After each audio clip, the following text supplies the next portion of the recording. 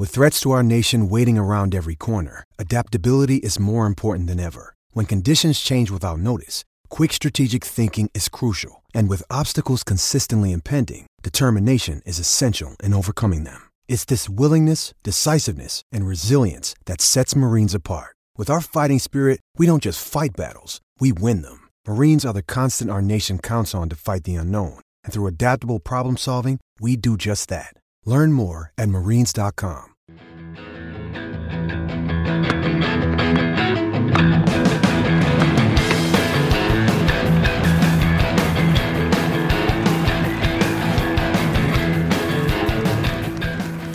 You're listening to the Tennis.com podcast, and here's your host, Ed McGrogan. Hi everyone, no need to worry, we are back with another podcast before the Australian Open Finals. I've seen your tweets, I've read the comments. Steve and I are back, Steve Tigner of course, and Ed McGrogan here to talk about really the last days of the Australian Open. It's obviously wound down since we last got together. And we know the women's final, Steve. It's a very familiar matchup. Serena Williams, Maria Sharapova, 1 versus 2. As of this recording, we know half of the men's final. That's Andy Murray, and he'll get either Stan Wawrinka or Novak Djokovic. We'll get to the guys after. Let's start with what we know about the women. And you're going into the semifinals. I'm sure many of the people picked Sharapova and Serena to advance. And they did, both in straight sets. Did anything from those matches, though, did those matches play out the way you thought they did? Because there was a lot to both of them. Yeah, they did. Maybe not a lot to the Sharapova-Makarova match, excuse me. Yeah, there wasn't too much of that. I guess you would have thought, there was the potential that Makarova could do more. She's beaten, most of the other top players, and this is her second straight Grand Slam semifinal, so maybe you thought there'd be do a little more, but I didn't expect her to win. Sharapova just seems to have, the answers for her. They played 6 times. Makarova's won 1 set. I feel like Maria kind of negates anything that Makarova tries to do just by taking the ball earlier and hitting, and out hitting her. Really, she doesn't seem to be bothered by her being a lefty or any part of her game. So. But Makarova wasn't good. She wasn't good in the semis of the U.S. Open last year against Serena, and she was similarly bad in this match, which makes me think that she doesn't quite believe that she's ready to go any further than that. You can see the ceiling, basically. Yeah. As far as Keys and Serena, I think we were wondering how Keys would be with her thigh injury. In a way, I think it helped her because she really just went after her shots. She didn't try to get in any rallies, really, and that's where she's at her best, when she's just going for it. But I think, not surprising that Serena found a way to win. I guess what was a little surprising was how dominant Keys could be from the baseline against Serena. She had hit 10 more winners, almost as many aces. Serena still won the important points, and Madison couldn't keep it up in the second set, but there you could see the real potential for Keys, and that she's even able to out-hit Serena Williams. That's probably the thing to take away from that match the most. Yeah, I mean, when you see a player like Keys, getting out to that early lead against Serena and really just trading hold for hold as the first set wore on, I think you had questions, whether about both players, seeing, can they really hold off the other person's artillery? And we usually only ask that question about players that Serena is facing, and Keys just brings, that sort of element to the other side of the court there. Overall, people who had never heard of Keys, and I'm sure there's plenty of people who didn't until this tournament. I think that's a pretty good thing for for not only her specifically, but really just for the game, for obviously the cliched U.S. tennis, and just kind of really just another new face in a young, I think, overall generation of WTA players where, we saw kind of some meek endings to Bouchard, Halep, But in that place, you had Keys here with this run to the semis and some other nice stories as well. So, coming in this term, I was thinking about that for the WTA, and it has worked out well for them. That really this is kind of, I think a lot of people would say, another star in the making. Yeah, I think you just can't know. Recent history, I think, would tell us you just can't know how Keys is going to progress. Sloane Stevens made the semis. We thought she was the future. Bouchard and Halep last year, they were the future. We'll see. They have, it's still early, but it's not as if they're dominating now.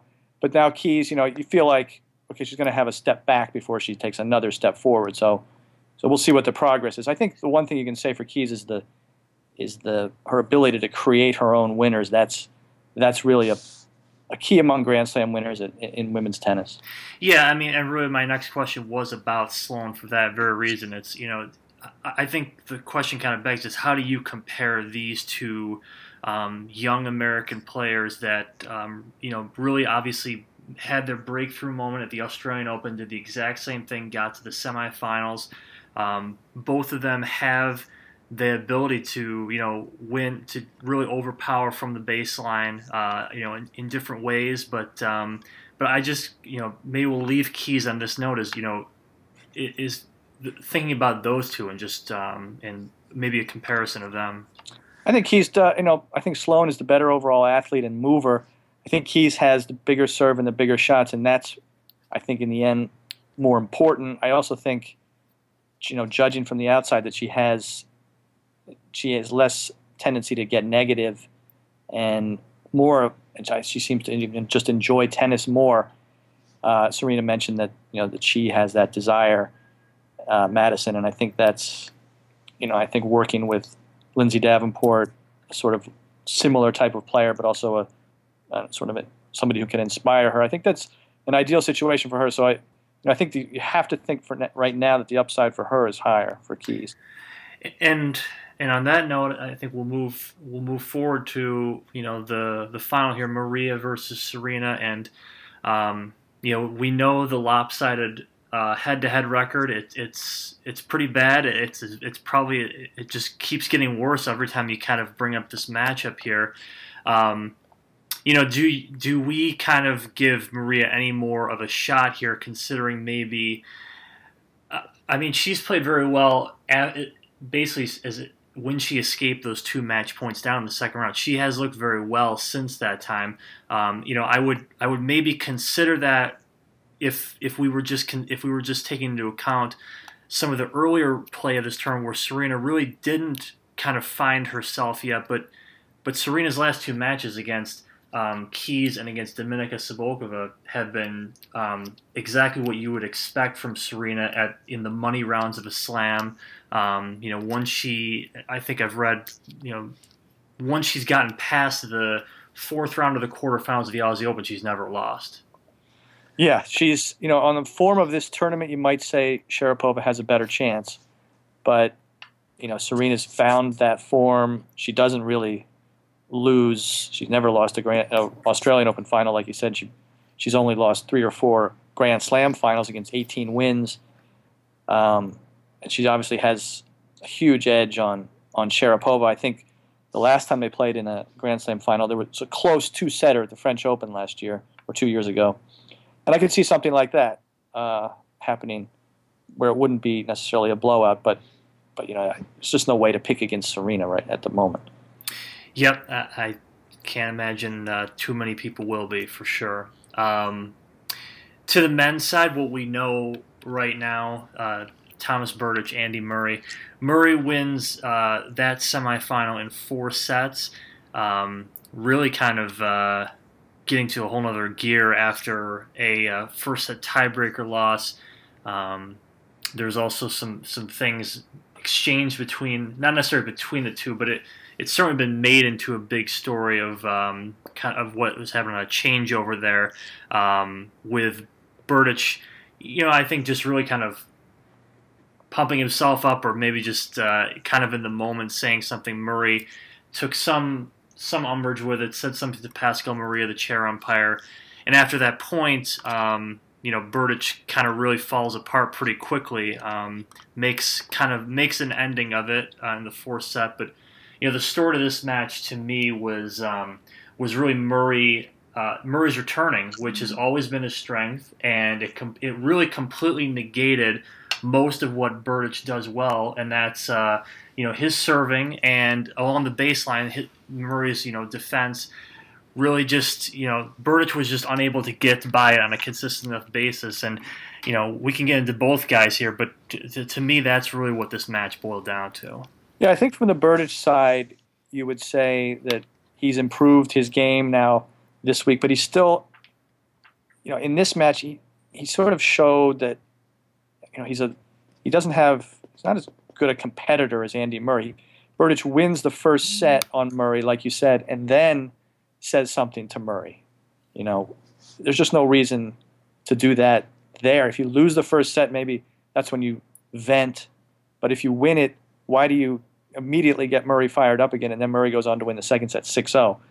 That's almost as if Berdych had become too confident or something, or was suddenly overdoing it. And then on the side, Murray. Before you get to Murray, actually, as we talk about Berdych, I think looking at his kind of down the future, maybe the long term, because he's obviously not a young player by any means compared to some of the players on tour. I think 29 right now, but I think for the most part, you could say that Berdych may have, with his play this fortnight, I think probably won some new fans over. But I think for those and for those who want to see Berdych do well, I think they really kind of have to hope that this serves as really like a kick to something of a motivator that he hasn't experienced before. He's reached a Grand Slam final. He's reached the Australian Open semifinals. He did it last year, but after none of those losses did it really seem that he took the next step to kind of correct that. And we saw last year with Stan Wawrinka what really a really close series of losses did to his motivation and what he wanted to do in the game. And with Berdych, making pretty significant changes to his coaching team, and seemingly, I think, realizing where he stands in his career and maybe what he has and what he hasn't done in the game. I think that's what will turn out to be one of the bigger stories this year, is where does he go from here? Yeah, I think Berdych, he did what he has done a bunch of times in the past. He came up with one big win, but he couldn't come up with two. He beat, in 2010, he beat Federer in the quarters at Wimbledon, and he lost the final to Nadal. In 2012, he beat Federer in the quarters at the U.S. Open. He lost the semi to Murray. This time, he beat Nadal in the quarters, and he lost to Murray again. So it doesn't seem, the guy he beat was different, but the end result was similar. Let's move on to Murray, who gets the win. Looking really looking exceptional throughout most of this match of the fortnight. I think he's lost just 2 sets, I want to say. Like I said, served very well, but really overall, it seems like this is the Andy Murray that we got used to seeing a few years ago when he really made that leap from great player to Grand Slam champion. Yeah, I think this tournament has shown to me what Murray can be when he has something to prove, and when he's not playing one of the big three. I feel like when he played Kyrgios at night, he had to be tough in the face of the fans. He had something to prove there. He had something that he needed to sort of face up to. And with Berdych, there was the matter of Berdych has his old coach, Danny Vallverdu, his old friend, and Murray has a new coach. So in that sense, he had something else to prove, and he looked as fired up as he ever has. And in those situations, Murray is a really tough guy to beat, and really seems like a mentally tough player. Very different from when he plays Nadal or Djokovic necessarily, but I think we'll see if he can do that one more time. But that's been impressive to see his mindset that way, and that he can, in a way, can beat almost anyone when he in that mindset. Yeah, I think what I hope for, and I think what others could also say the same, is that looking back on Murray's 3 previous finals at the Australian Open, 2 against Djokovic, 1 against Federer, none of those matches did we get really a performance to write home about for Andy Murray. In some cases, they weren't very good at all. The Federer final, I remember that being a total mismatch until, I believe, a tiebreaker that ended 12-10, to end the match, and that was, a straight set match.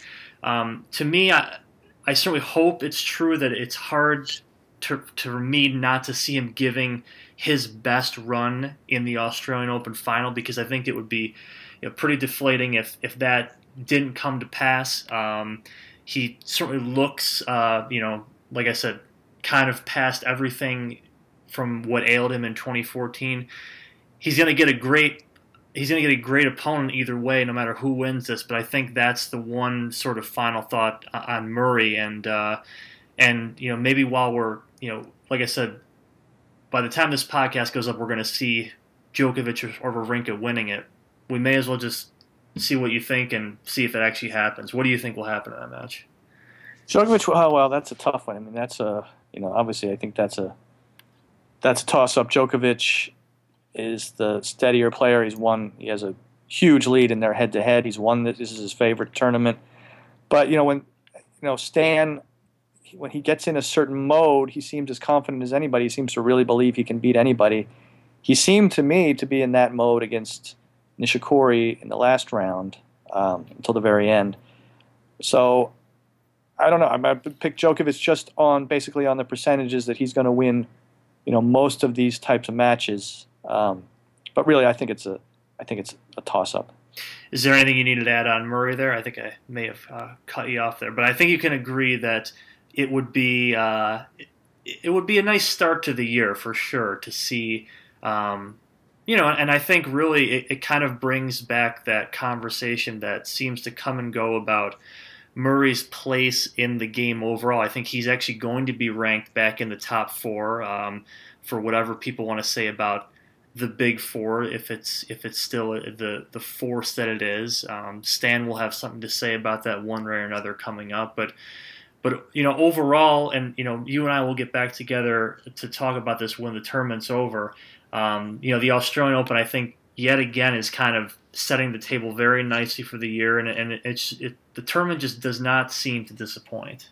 No, I think Murray. In a way, he's had a great tournament, but if he doesn't win it, he goes back to being, it is a pretty big disappointment. If he loses to Wawrinka, it's almost as if he's gotten to the final and ended up getting kicked out of the big four because he loses to Wawrinka. And if he loses to Djokovic, then it's sort of the status quo. But I don't think you can expect Murray to come out flat in that match. In the past couple of years anyway, he's beaten Djokovic in big Grand Slam finals, so that's obviously a possibility. That is very true. Wimbledon and the Open for his only two titles. Thank you, Steve. We will follow you for the next remaining nights at the Aussie with the men's semi, both finals, grades afterward, and we'll get back together on the podcast as well. Hope you'll join us then. Thank you for listening. This is Ed McGrogan, Tennis.com podcast. You've been enjoying the Tennis.com podcast. For all the latest news and events, head over to Tennis.com.